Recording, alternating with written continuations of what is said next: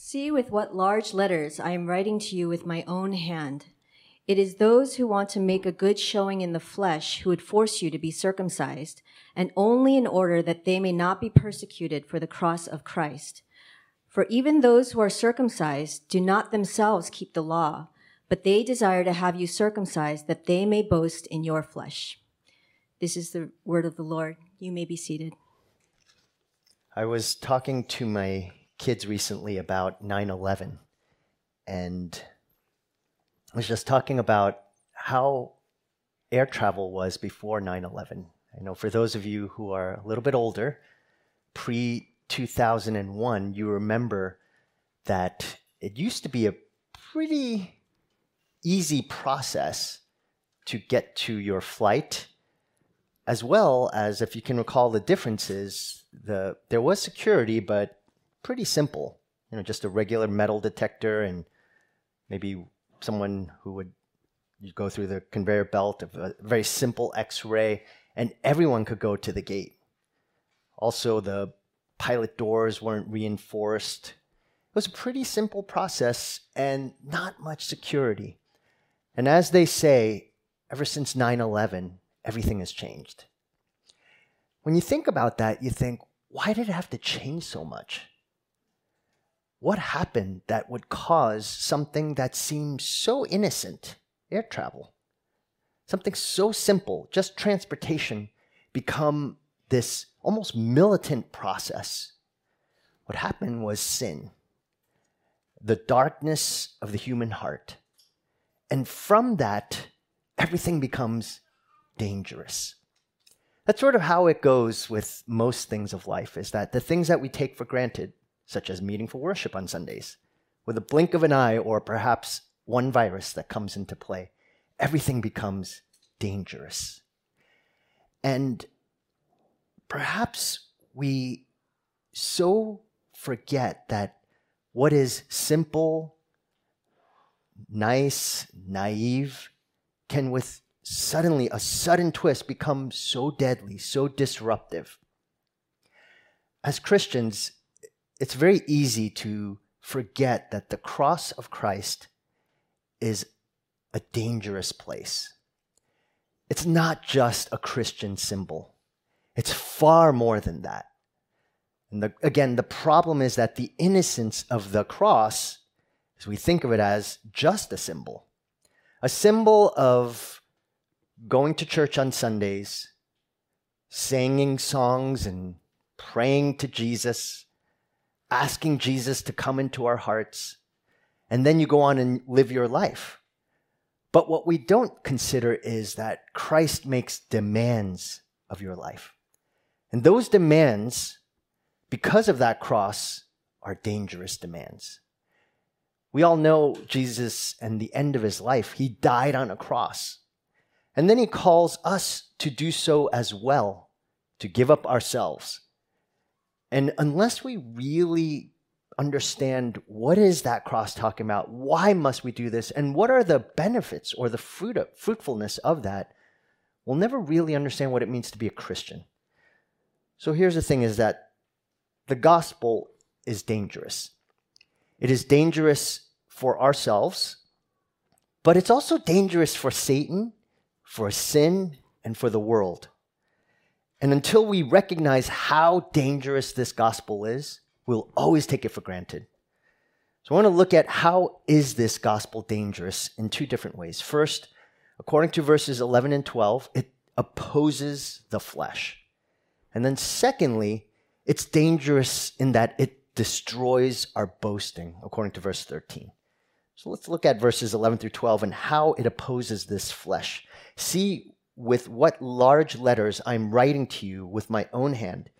It is those who want to make a good showing in the flesh who would force you to be circumcised, and only in order that they may not be persecuted for the cross of Christ. If you can go back to Galatians in the beginning of this letter, perhaps you can recall the main central problem that Paul was facing in the churches of Galatia. These churches did believe that Jesus gave his life for them. They did believe that Christ and the cross was the means by which we gain salvation. But there were these teachers that were coming into this church saying, yes, let's believe that, but also let's believe that circumcision is also what God demands of you. So we see that in verse 12. It is those who want to make a good showing in the flesh who would force you to be circumcised. And circumcision is the part of a whole, meaning the circumcision represents the whole of the law. And what does the law mean? The law means that there is a standard by which we try to abide by, morally speaking, ethically speaking, to gain favor with God. And that is essentially the crux of these Judaizers, these false teachers.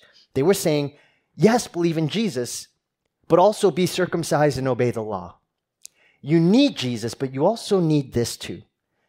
And just in case if we perhaps don't think that's so applicable to us because we don't abide by Jewish law per se, but there are many other pluses. Jesus plus, you might hear if you were to go to certain churches or maybe a certain campus ministry, they'll say, you need to be baptized in our church in order to be saved, but also believe in Jesus. And that's pretty commonplace in cult groups and different churches. Or maybe marry only that type of person, someone of your own ethnic, racial heritage. Yes, but believe in Jesus as well. Or succeed in school, but believe in Jesus. First become a lawyer and believe in Jesus. Maybe your parents are saying that. Or maybe it's believe in Jesus and missions. Believe in Jesus and vote for this presidential candidate or this governor, or whether there should be a governor or not. Believe in Jesus or get the vaccine and get the vaccine, not or and. Believe in Jesus and do not get the vaccine. It's very tempting to see the gospel as gospel and something else.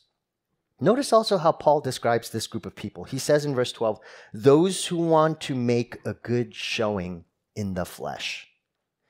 This phrase, good showing in the flesh, it's actually a Greek word. It's a phrase, a couple of words that refers to a city official who wants to make a good showing by writing a financial report that hides a shortfall of revenues. And so to look good to his superiors, he would fudge the report so that when he hands it to them, it looks like they're doing well from a tax revenue-based perspective. But in reality, they're not. Someone's maybe skimming off the top. So it's basically putting on a show to look good for someone above you. And that's the phrase that Paul is using to describe this person, these people.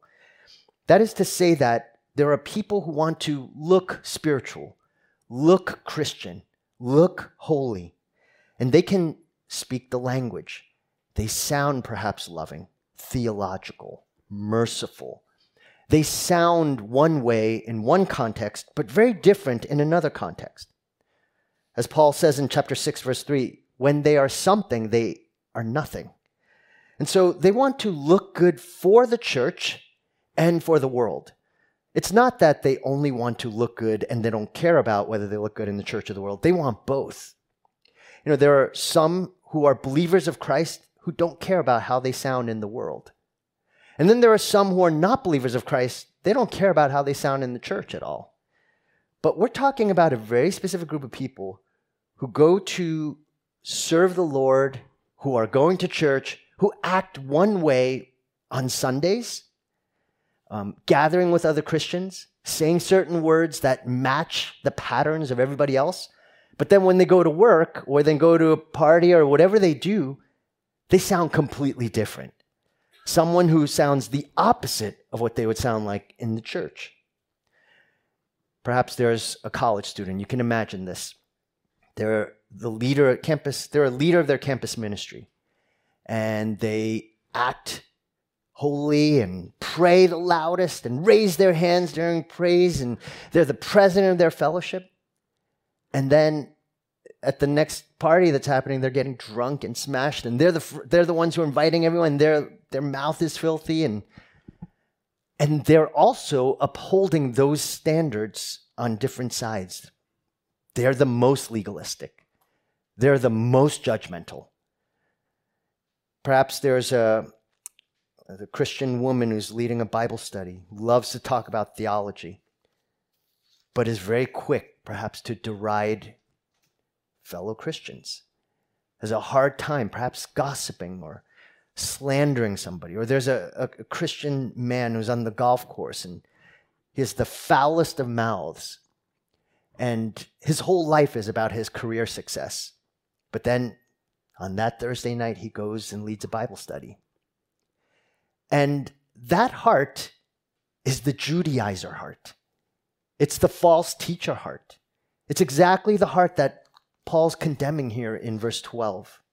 It's the person who says, I do believe in Jesus, but I also believe this. What's extra? This is who defines me, who I am. Look at what Paul says in the latter part of this verse. And only in order that they may not be persecuted for the cross of Christ. What Paul is saying is, why are these people acting this way? The reason is that they might not be persecuted for the cross of Christ. Because when you try to live in both in the church and in the world and try to adapt exactly how both parts are doing, what happens is that there's a fearfulness of being known, especially by the world. And so perhaps if you were to read the Bible at work, actually try in some way to be consistent with your life, both in the church and in the world, and if there's that consistent, you actually try to live that life, sometimes you will be persecuted for it. Sometimes you will be mocked. Sometimes you might lose an opportunity for promotion at work. Sometimes you won't be as prosperous and successful. That actually could happen. If you're in academia, maybe you don't get tenure. If you are a person who is striving for some sort of worldly success, and if you're trying to live as a person who is consistent, it's hard, it's difficult. And what Paul is saying is that in order that they may not be persecuted for the cross of Christ, they try to live in both parts of the world. They try to have this, I believe in Jesus, yes, but I also need to do these things. We'll talk a lot more in the next couple of weeks about this cross and how the demands of the cross really impact the way it should and must impact the way that we live. But know this, the cross, it's offensive to the flesh. The flesh, meaning our sinful nature, is opposed to the cross. The cross is offensive to the flesh because the cross requires us to give up everything. There's not a single part of our lives that the cross doesn't say, give this up. Whatever you treasure most, whatever you define yourself by, whatever you consider to be your success, it's your family, it's your wealth, it's your prosperity, it's your comfort. Anything at all, the cross calls you to give it up. And to be willing to say, I am ready. With open hands do I come. I was, because I'm serving in part of Access, one of the ways in which I connect with some of the guys is we're in a fantasy football league together. And last night, I was thinking about this and I thought, I think I should text a reminder to all the guys not to look at their phones right now as they're to be tempted by how their team is doing. Because the football games are going on right now and you're looking at your stats. It's such a temptation. That's a very small thing. I'm saying, can you give that up? For 2 hours, not look at your phone. Is that possible? And for some, that's a really big sacrifice. And I know you're thinking, come on, that's absurd. But for some, it's very big. Now, if we can't give that up, or anything that we think is important to us, well, that's the cross. The cross is demanding it. And it is warring against the flesh, our sinful nature. And it's saying, there's nothing wrong with your career. There's nothing wrong with your family. There's nothing wrong with fantasy football. There's nothing wrong with your phone or social media or anything like that. But the challenge is that those things we delight in, we place our hope in, we value in, we find worthwhile so much that Christ truly is secondary to that. So in this sense, the cross demands that we give it up. We see this in Luke chapter 9, verse 23. If anyone would come after me, let him deny himself and take up his cross daily and follow me. If you look at Luke 9:23, what Jesus says there is, there's no room for Jesus, I'll give everything up except this one thing. Don't ask me to give up my children. You can't ask for that. Look at Luke 9:23. It just doesn't allow for that one exception. There's no exception in that. Don't ask me to give up this company that I've built up from ground zero. And I've worked so hard. I've given everything. You can't ask me to give that up. Don't ask me to give up my house. No. He asked for everything. It's at the cross. And here's why. It's at the cross God gave everything to you. As we saw in Galatians 2:20, God loved you and gave himself up for you. You know, he didn't withhold a single thing. The most important, he owns everything. He could have said, okay, I'll give up maybe California for you. I'll give up the redwoods for you. I'll give up that star.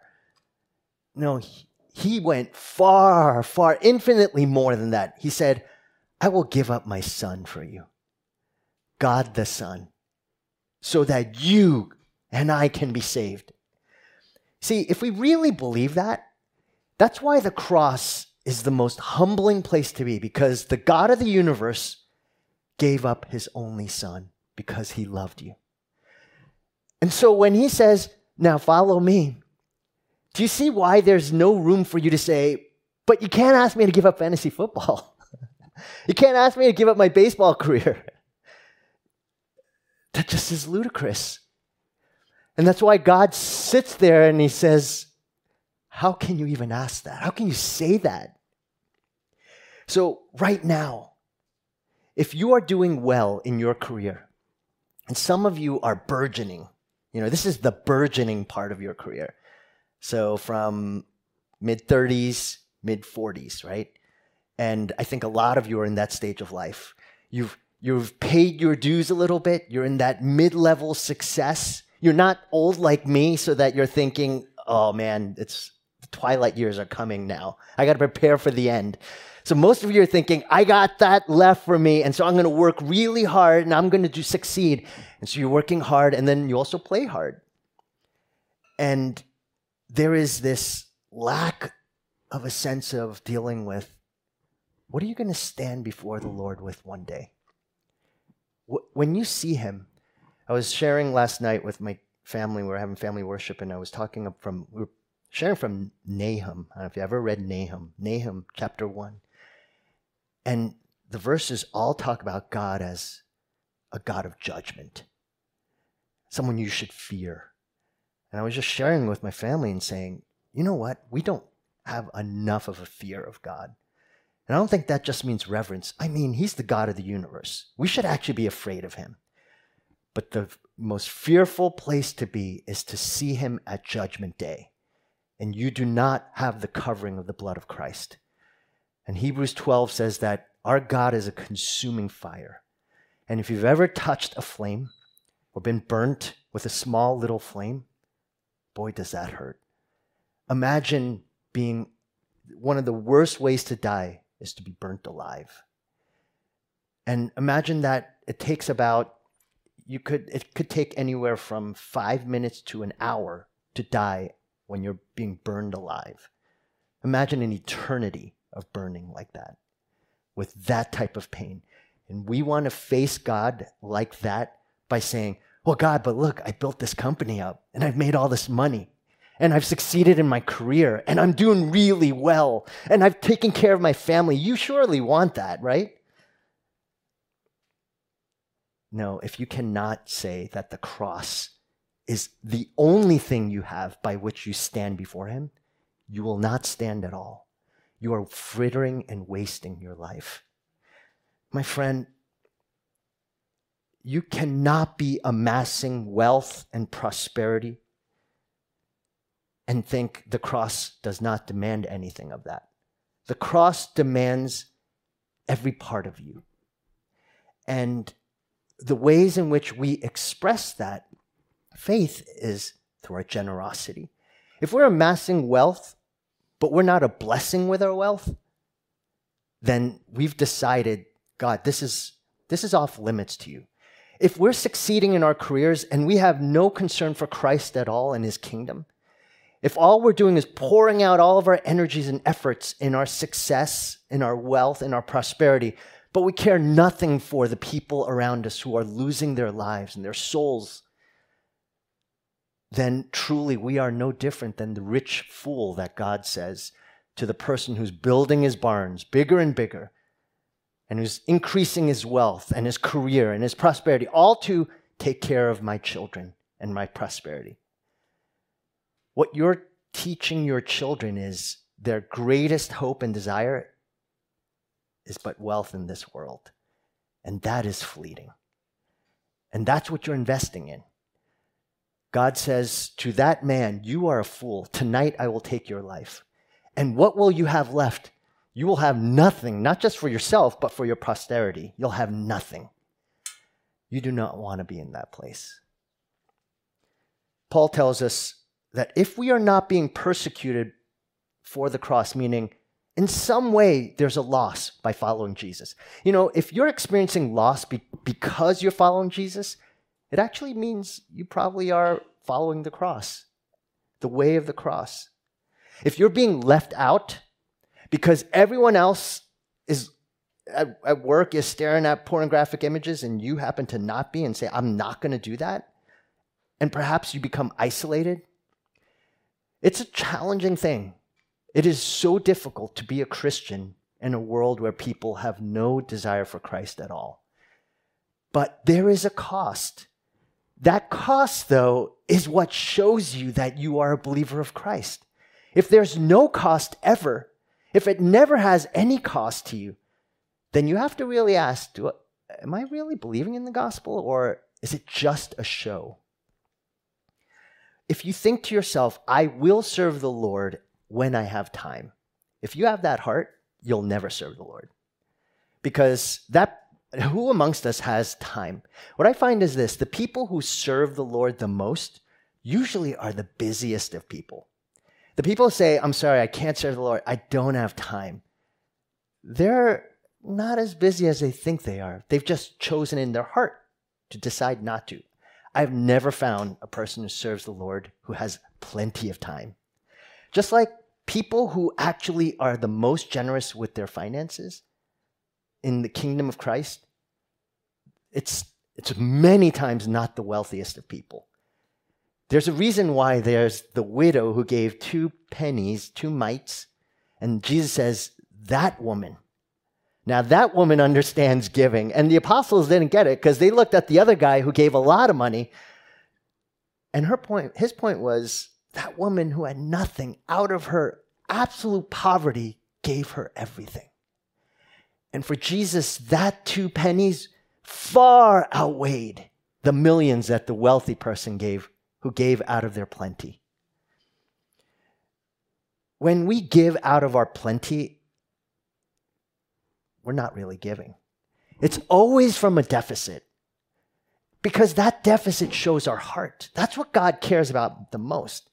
He doesn't care whether you serve him with whatever time you have. He cares if you say, Lord, I don't have time, but you matter more to me than even caring for my own children, my own family, and I will honor you with my life. If you have no money and you give what little you have, you give it to the needs of the world, to whomever is in need, and you're generous with your heart, and you give that, God uses that tremendously. He doesn't need your money. He wants your heart. So this heart the gospel opposes the flesh. The flesh always says, I want more for myself, for my family, my life, to make me feel comfortable, make me look good. The gospel says it's about Christ. The cross makes demands on you. Next, the gospel destroys boasting. Look at verse 13. For even those who are circumcised do not themselves keep the law, but they desire to have you circumcised, that they may boast in your flesh. when you have standards that you yourself cannot uphold, you become a hypocrite. And as we've seen throughout Galatians, Paul sees false teachers as legalistic hypocrites, meaning they create law, but no person can abide by their own law perfectly. They will always fail. So this is the bane of all parents, is that we become so angry when someone doesn't obey our law, our children, our spouse. But we all know this. We can't even keep the law ourselves. We cannot keep our own standard ourselves. No matter how much we try, we'll fail too. And when we fail, you notice we don't say, "Oh, please forgive me, I failed." We just start making excuses. That's the heart of the legalist. They place laws on other people, and they cannot keep the law themselves. That's Paul's point in verse 13. For even those who are circumcised do not themselves keep the law. If they rebuke someone for not praying enough, well, they won't pray enough too. It's the core heart of someone who thinks too highly of himself. And a great example of this is Jesus' parable in Matthew 20 with the parable of the laborers. Many of you know this story. He talks about this owner of a vineyard who hires different workers throughout the day and promises a very fair wage, a very generous wage, actually. So he goes out, hires some day laborers, and he says, "I'm going to pay you this wage." And so the day laborers, they're excited because they don't always get paid. They don't always have work. So they come and work at the beginning of the day. And they're working hard, but they know they're going to get paid that wage. And then he goes midday, hires some more laborers. But he doesn't pay them more. He pays them the same wage. And you know the story. And then he goes out, and at the last hour, last minutes, last moments, he hires more. And what does he do? He pays them the same wage. Now, if you've ever read that story, isn't it frustrating to you reading that story? I think some of us, probably all of us in some sense, are really upset because those people who first started, they do go and complain to the owner and say, "Hey, wait a second. We worked the whole day and here's this guy coming in at the last second. You're paying him the same amount." Jerry Bridges tells this story and he sort of gives a modern picture of this. He talks about a class of smart, hardworking kids, and then there's the goof-off kids. And the teacher gives them an exam. After the exam is taken, a couple of days later, he posts the grades on the door. And the whole class gets an A. Now, what do you think is the reaction of all those kids? Well, the goof-off kids are going, "Yeah! Awesome! I didn't even study and I got an A." But what if you're the hardworking kid? You're upset. You're saying, "I worked so hard. Why is that guy who did nothing? Why does he get an A? I worked so hard. I get the same grade." You know why? Because there's something in our hearts that always says, if I put out this much work and effort, I deserve this type of reward. I think that's sort of how we think in our world. And it's not illogical at all. And there's a place for that. But here we're talking about something vastly different called salvation. Now here's the challenge for us, is that we think, well, I'm that hardworking person. If I were to ask you, how many of you are the hardworking person and how many of you are the lazy person? How many of you do you feel like gets hired in the beginning of the day and how many gets hired at the end of the day? And we tend to think of that chronologically. But may I say that, yes, there is a place to see it chronologically. Maybe someone gets saved in the beginning, someone gets saved at the end, at the last second. But there's also this idea that, in a sense, we're all saved at the end. We're all goof-offs. We're all the ones who barely squeak by.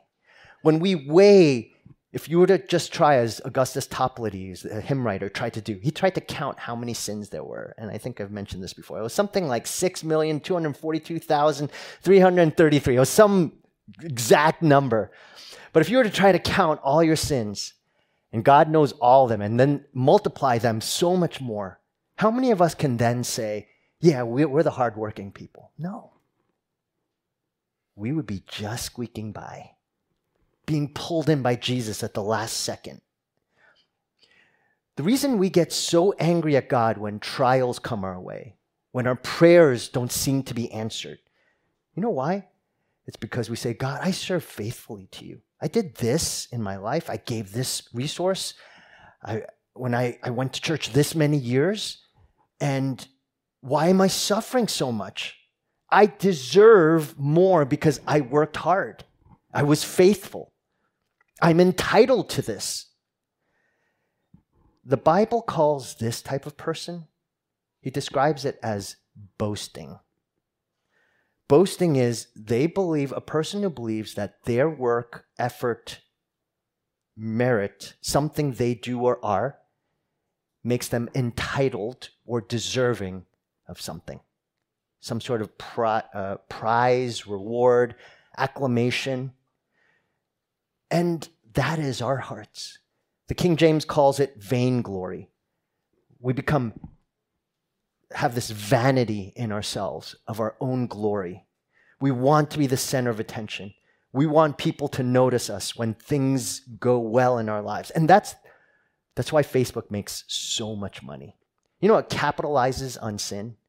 It's really good and if you really want to make a lot of money, always, always, always capitalize on sin. It always works because every person's a sinner.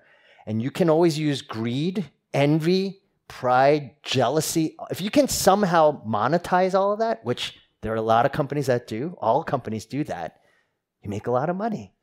It never fails. Never.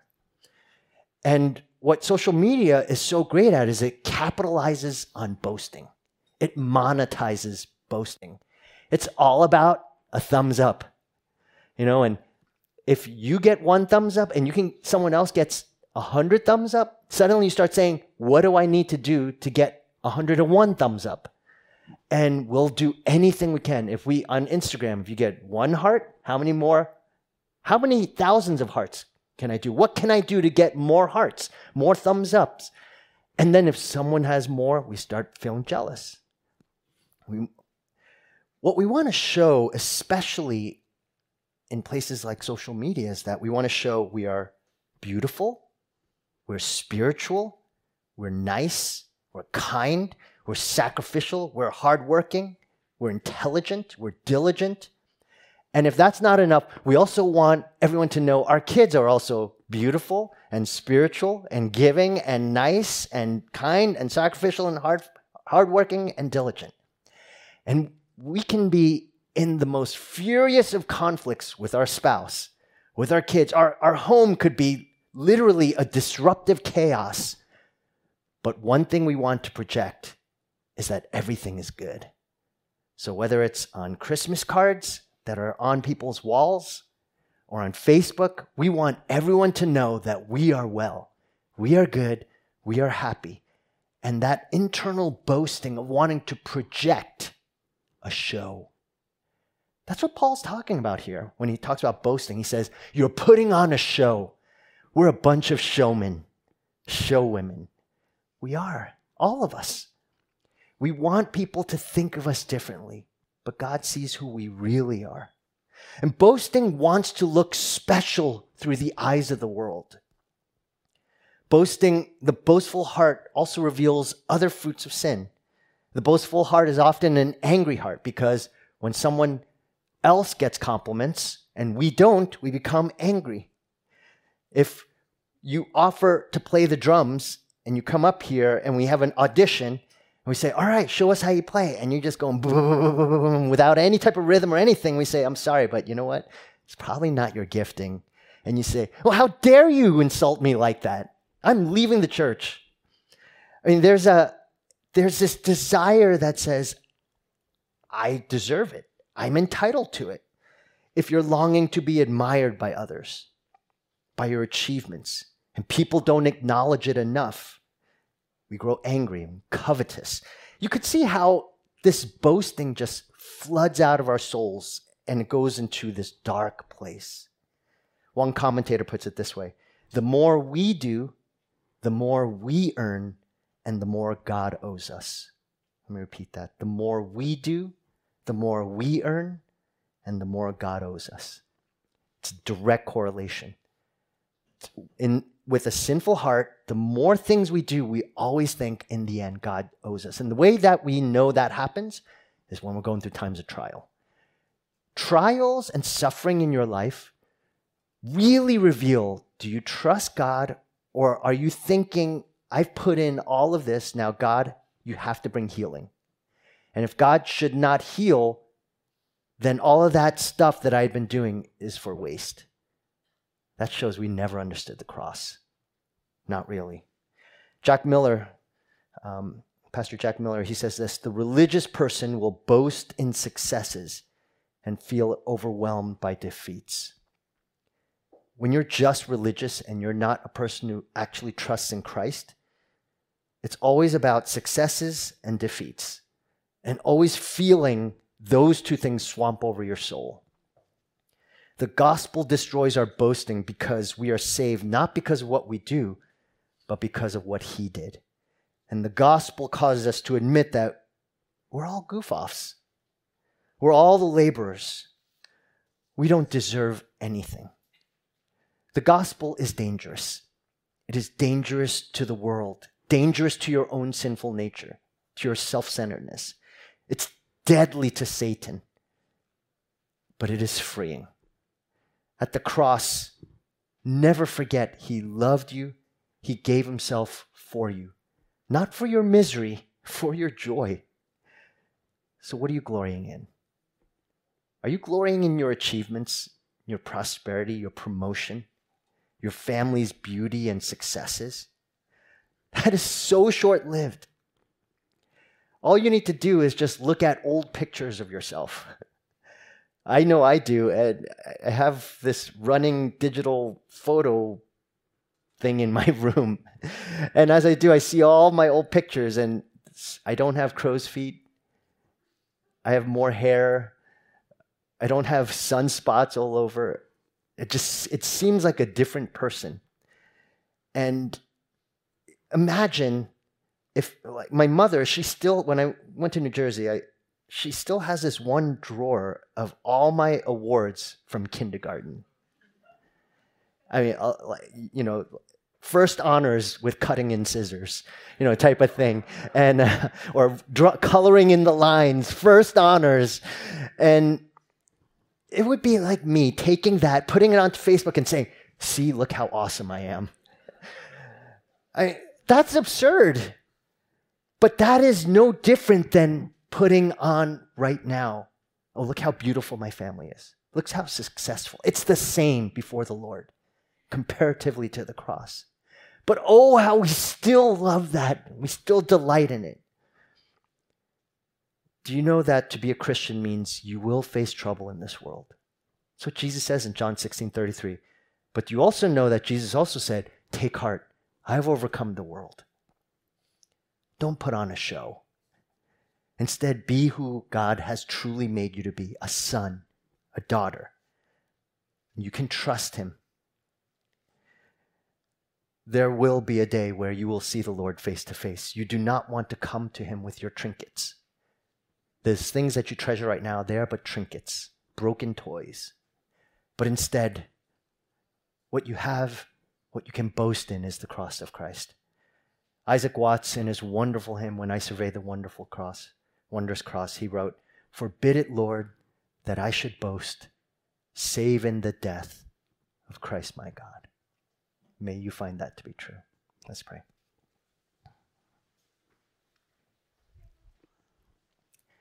Father, we praise you for giving us your Son. I don't think there's a person alive in this room who would give up our son, our daughter, for another, let alone an enemy. But you did not withhold even your own son. And so what you ask in response is our hearts, that we would trust you, that we'd actually believe you, believe that you are there for our good, not our destruction, not our misery, but for our joy. And so, Father, I pray that as we come to this table, that we would boast in the cross of Christ. Help us, O Lord, to see that our pursuits in this world are empty and fleeting. May we not try to live in the world and to be finding glory in it as well as in the church. It never works. Instead, may we trust in Christ and Christ alone. We thank you, Father, for your wondrous promise of grace. In Jesus' name we pray. Amen.